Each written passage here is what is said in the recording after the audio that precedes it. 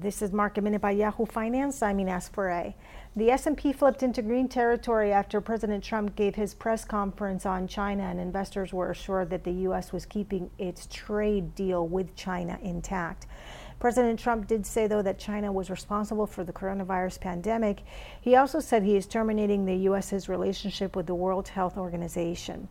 The Dow today was in the red as industrials and financials were lagging. WTI crude had its best month ever in May, up 88%. WTI crude July delivery contracts were up 62% in May. And the chip stocks today were in the green. Intel, Nvidia, Broadcom, all of those were up. Also, PayPal up more than 3% today. In the red was Boeing, down more than 1%, and Raytheon Technologies, the biggest Dow laggard today, down more than 2%. For more Market Minute news, head to yahoofinance.com.